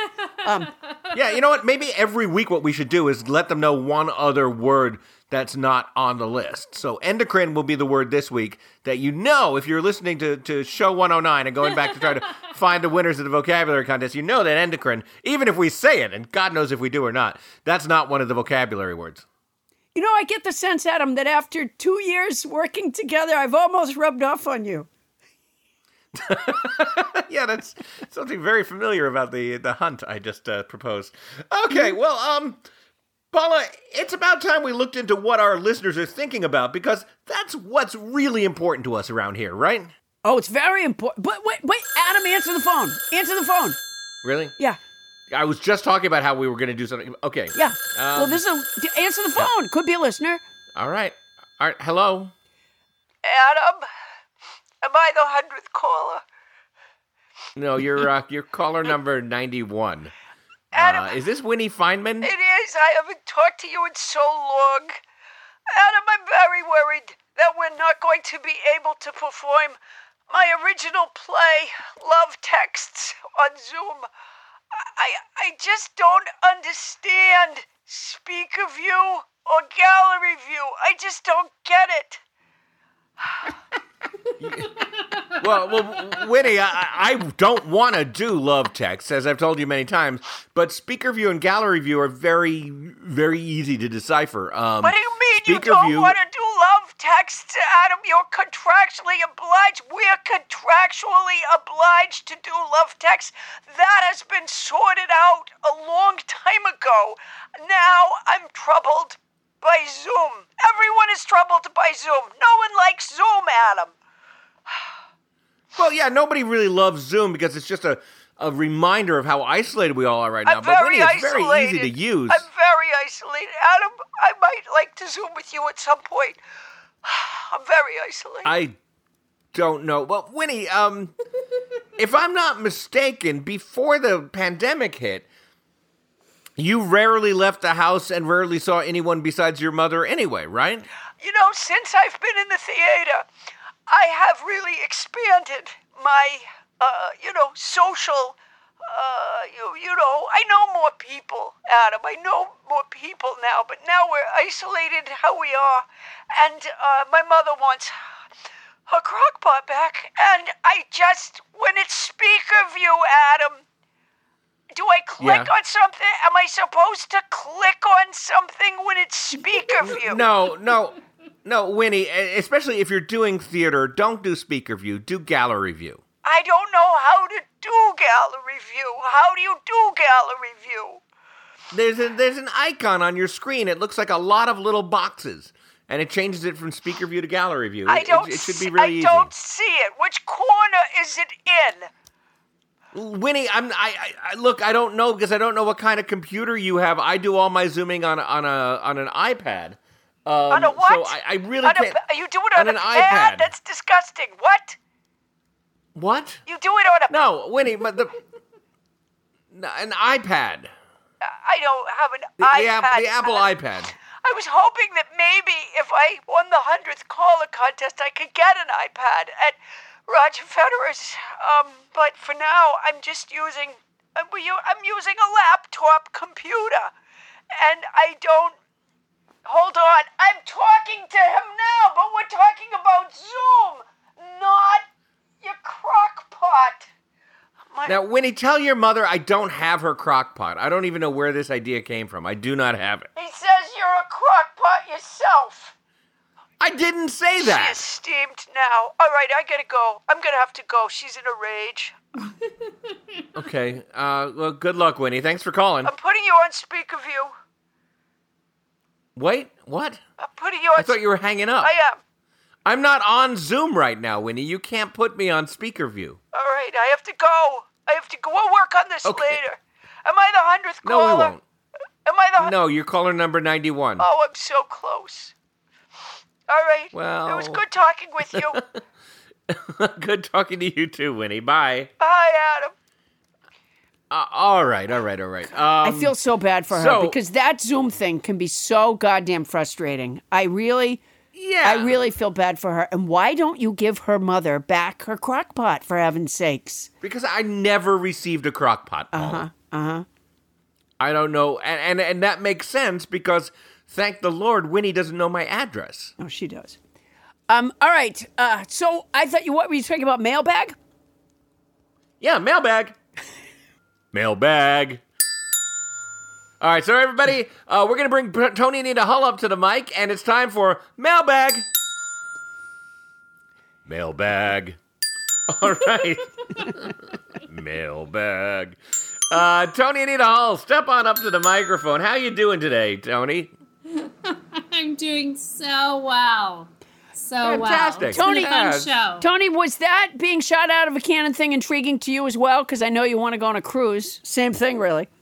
Well, I think a cruise is not quite as safe, but yes. Yeah.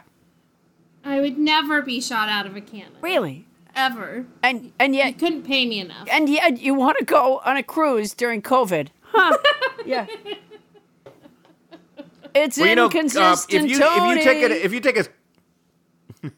If you take a COVID cruise, it's a big discount these days. Yeah. It's very cheap. And very cheap. And you also can't dock afterwards. All right. Yeah.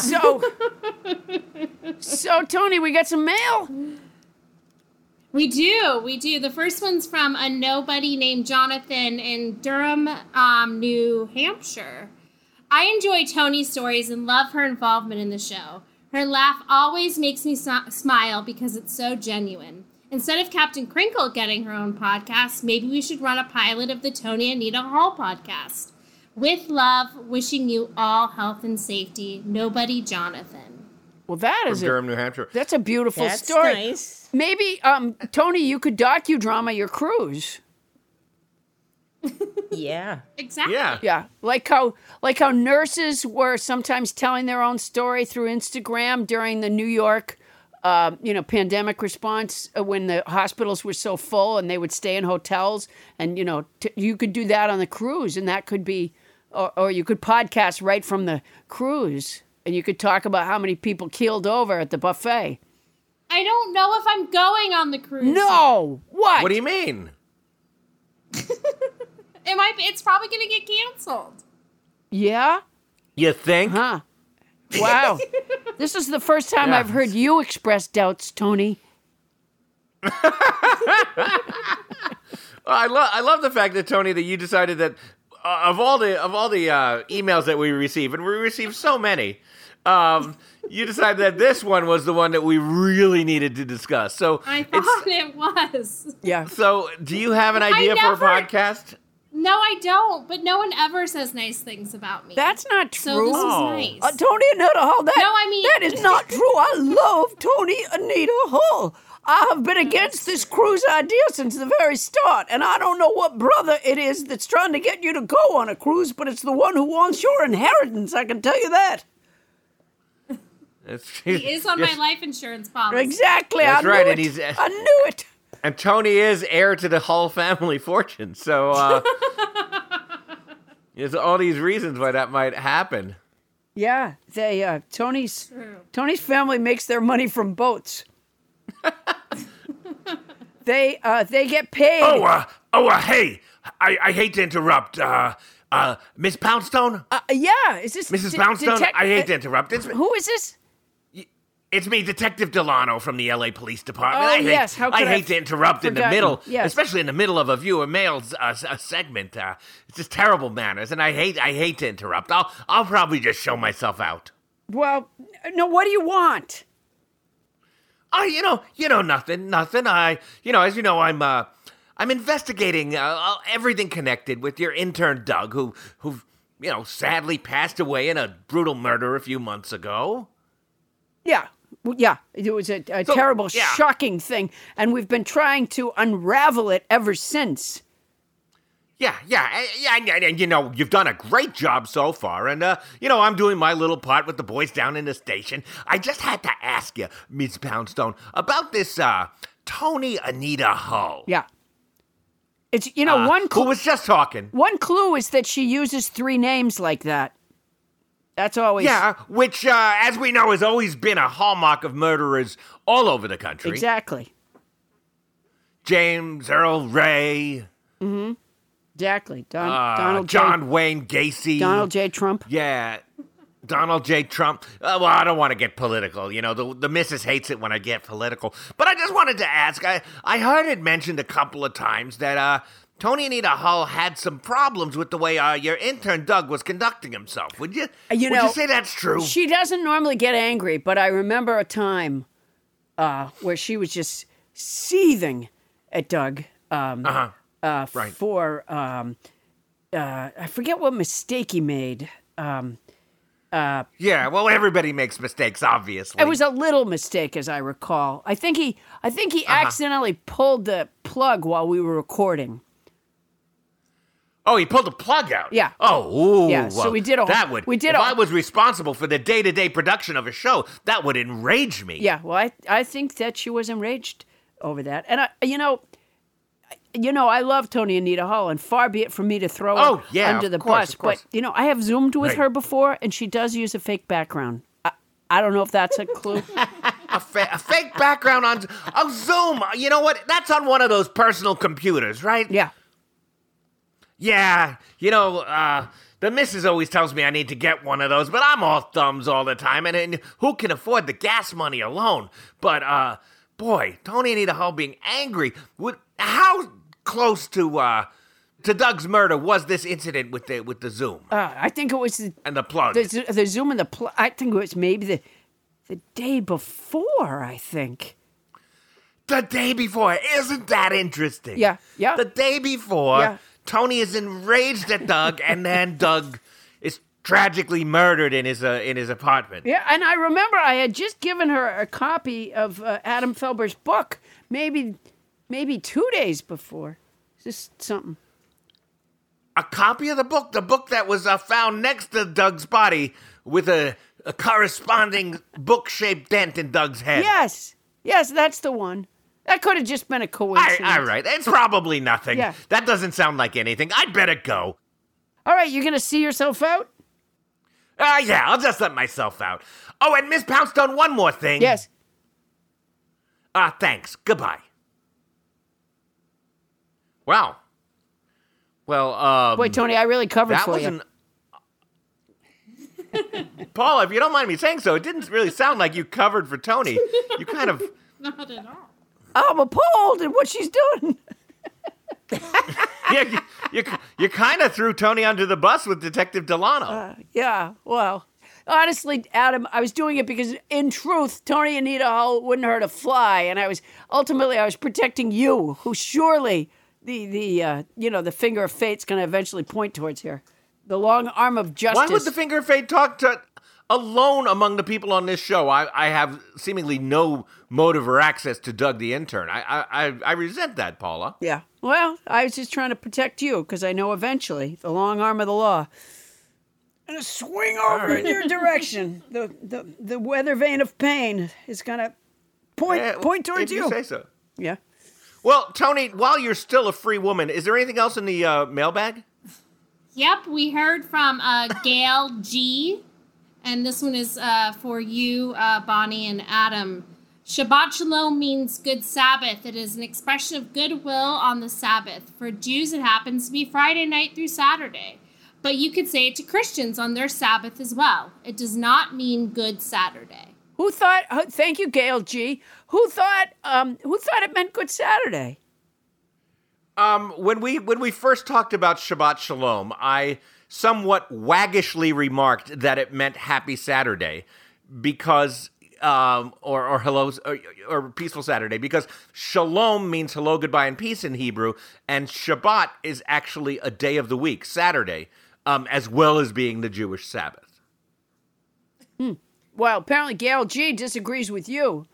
Remember that? Yeah. Do you remember that Beatles song, Shalom, Shalom, Shalom, Shalom? I don't know why you say shalom, I say shalom. Remember that? Yeah. Yeah, that song doesn't really work in Hebrew, does it? Wait a minute. What? I thought it was hello, goodbye. Oh, I get it. Okay, never mind.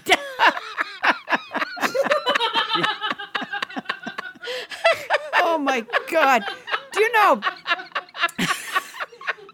I hope that none of our nobodies, I hope that none of our listeners are con artists, but if there are, they just perked up. They're just like, oh my God. It's not Bonnie Captain Crinkle Burns, it's Bonnie Mark Burns. Oh my God. Bonnie, how long was your interview in the Beatles documentary? I have to say, I really made myself laugh there.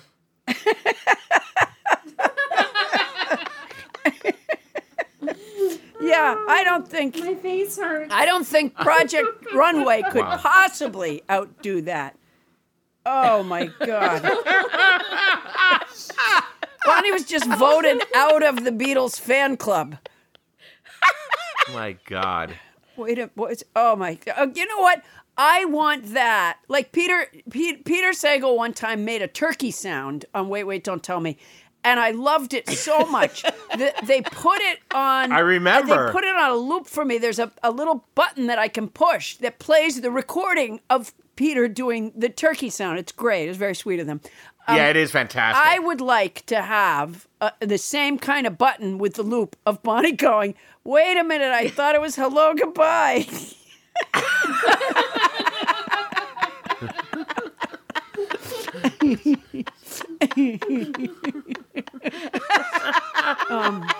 Oh my God. Bonnie, I just have a question for Bonnie. How much did you pay for your swampland in Florida?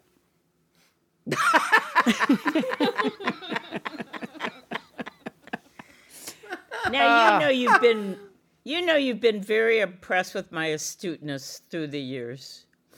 When was that? How many times? Not when you're outside of Boston. How many times have you said, "Now that's really smart"? Boy, let me on. just say, I don't know. Wow, Bonnie, you're setting yourself up for this. I don't know, but I know, but I know what the truth is. If I were to guess, I'd say single digits. Nah. So given your 25-year history with Bonnie, that's like once every 2 years? Yeah. We've had a lot of good moves together. Oh yeah, no question. Well, I thought it was. I know. I thought it was hello, goodbye. It was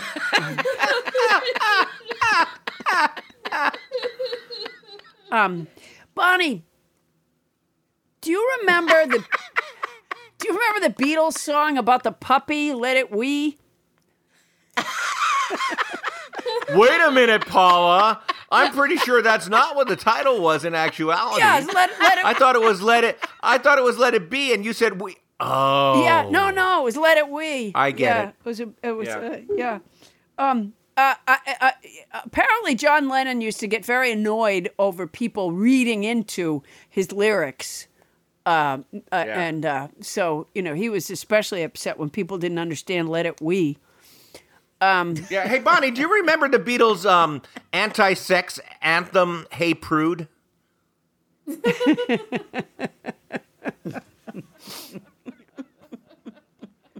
Yeah.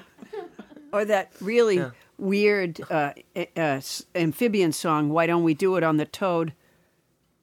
Yeah. All Why right. don't we Good do times. it on the Toad? Which song is she? What song is that a takeoff on? What was the what? What song was that a takeoff on? It wasn't. Yeah. It wasn't. They had a song, Why Don't We Do It on the Toad? No, really, which one was it? No, I just told you. It wasn't. It was, Why Don't We Do It on the Toad? No one will be hopping away. Why don't we do it in the Toad? All right. That's great. Hey, Tony, have we reached the bottom of our mailbag yet, or have we distracted Yeah. you for long enough? That was it. We had two mail. We had two pieces of mail. I can do another. It's no wonder the wanna do post another? office Okay. isn't delivering. There's not enough. No, we're getting plenty. Tony, if your hand isn't shaking too much from the accusations of Detective Delano, you're happy. We'd be happy to have you read us one more. Okay, One more from what, Adam? One more from what? One more entry in the mailbag. Mailbag. Wow, what is that noise? Do you hear it? What noise? Well, then well, then I think you don't hear it. Yeah. You know what? Do you mean the glockenspiel that Paul has been playing for the last year, Bonnie? No, would you shut up? Wow.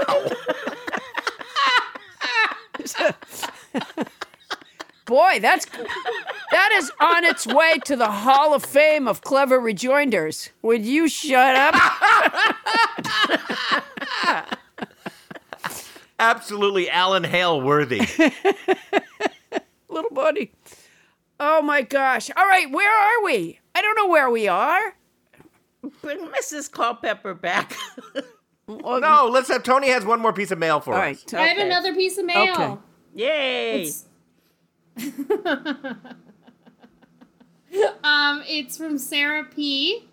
I'm so concerned for Adam. Allowing Winnie Feynman to get through the phone lines is creating a hostile work environment. Adam, please contact your HR department and get your lawyer on What is that noise? Your lawyer on What the is going on? I can't. I'm going to take a wild guess and say, Bonnie, did you forget to turn your ringer off? Did you just hear something? Yes. Yes. Yes. This is like that god awful late night commercial when the adult son is working with his father and he says, "I love you, Dad," and the dad goes, "What? What?" And finally the son goes, "Nothing." Yeah, Bonnie, we all heard kind of a ringing in our ears, as though somebody's landline was ringing. Well, then maybe it was me. Yeah, maybe. Yeah. Perhaps. Yeah. Really? You know, I think, Bonnie, do you want to get that call? It's probably a neighbor calling to ask you to blow your nose more quietly. I never blew my nose. That's a vile calumny, Paula. It's a vile calumny. It is a vile. She's blown her nose over and over again during this episode. It's quotidian. Now Mike's going to call. We're never going to find our Adam, way out. answer the phone. Adam, answer the phone. No. Oh, Adam, I know what answer the this is gonna phone. be. Hello, you're on Welcome to Nobody Listens to Paula Poundstone. You're the 90-second caller. Hello. Hey, Adam, it's just me, Mike Boom Boom Bonifant. Man, I'm so I know she said quotidian. I know, Mike. Oh man, I fucking love Captain Crinkle. You guys are the best. Thanks for the quotidian, man. I gotta go. Oh my God. Thank you for calling, Mike. Quotidian. Well, at least that brings us one call closer to the end of this fucking contest. But I'm not sure that's the right attitude, Adam. Hold it. I have to cough again. Hold it. Oh, sorry. Oh my God. all right. My cough has been much better, but there's been so many Bonnieisms tonight that So many. it's causing. It's all causing fluid in my lungs. Let me just say that. I'm so tired. All right. Oh my gosh. You know, it may be that Doug offed himself just to get some peace and quiet. I on nights like this, I think about following him. Yeah, he was working awfully closely with Captain Crinkle, and he probably was just like, That's true. She was calling him at like 3 a.m. to ask him about whether he had a crush on the guy from Wagon Train.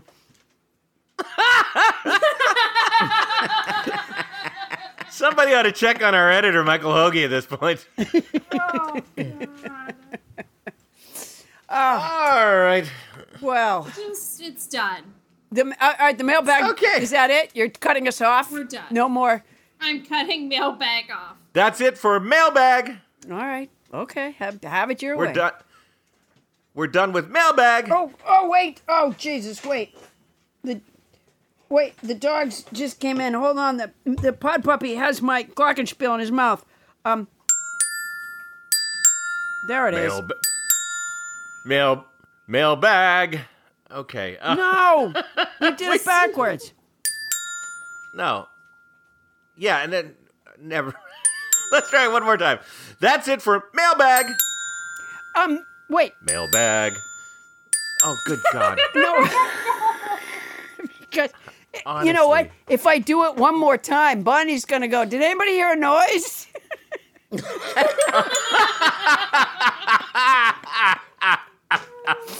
All right, everybody. We'll be back with more train wreck after this.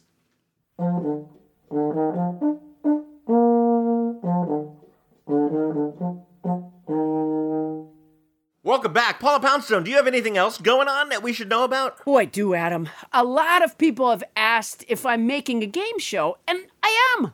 I just started making a game show called Nobody Asked You, starring Paula Poundstone. It's a comedy lemonade stand on an oppressively hot year. You can find it on YouTube or Facebook. And also, a lot of people have asked if I'm still making cameo videos, and I am. Go to cameo.com/PaulaP33. That's cameo.com/PaulaP33 and order a video postcard from me to whoever you want.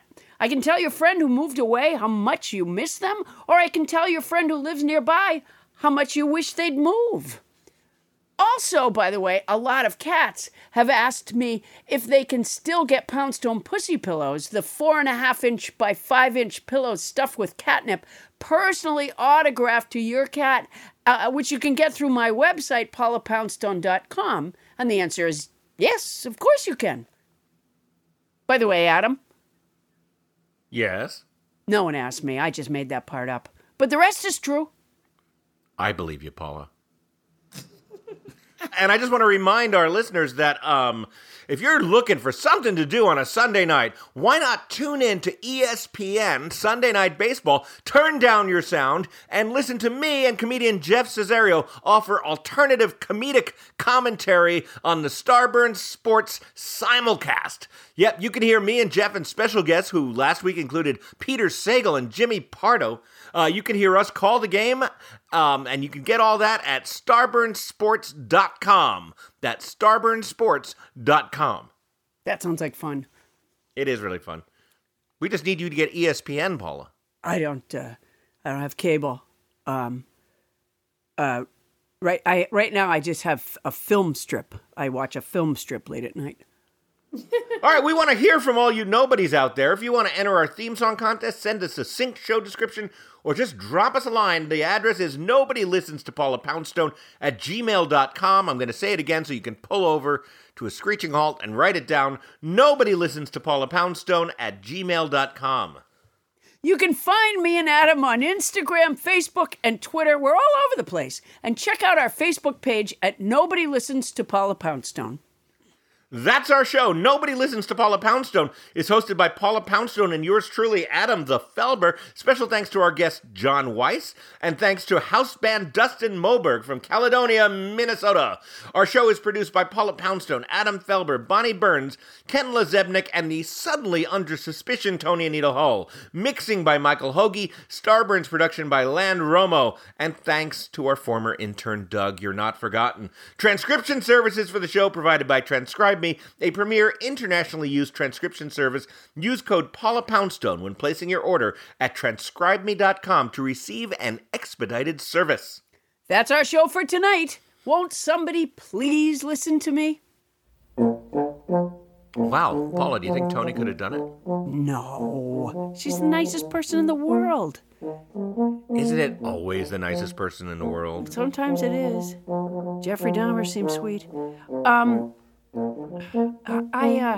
No. She's No? no. No. She's a No, absolutely not. She has been going to those Trumpland places on the week. No, that's ridiculous. No. Yeah. And cruises do take you safely into international waters, but That's absurd. no, that's ridiculous. No, I can't. You know what? I won't even entertain the thought. Huh. No. No. No. No. Ah, no, not our. She does have those fake back. No, that's. No, of course not. Now you're just being absurd. Starburns Audio, a podcast network.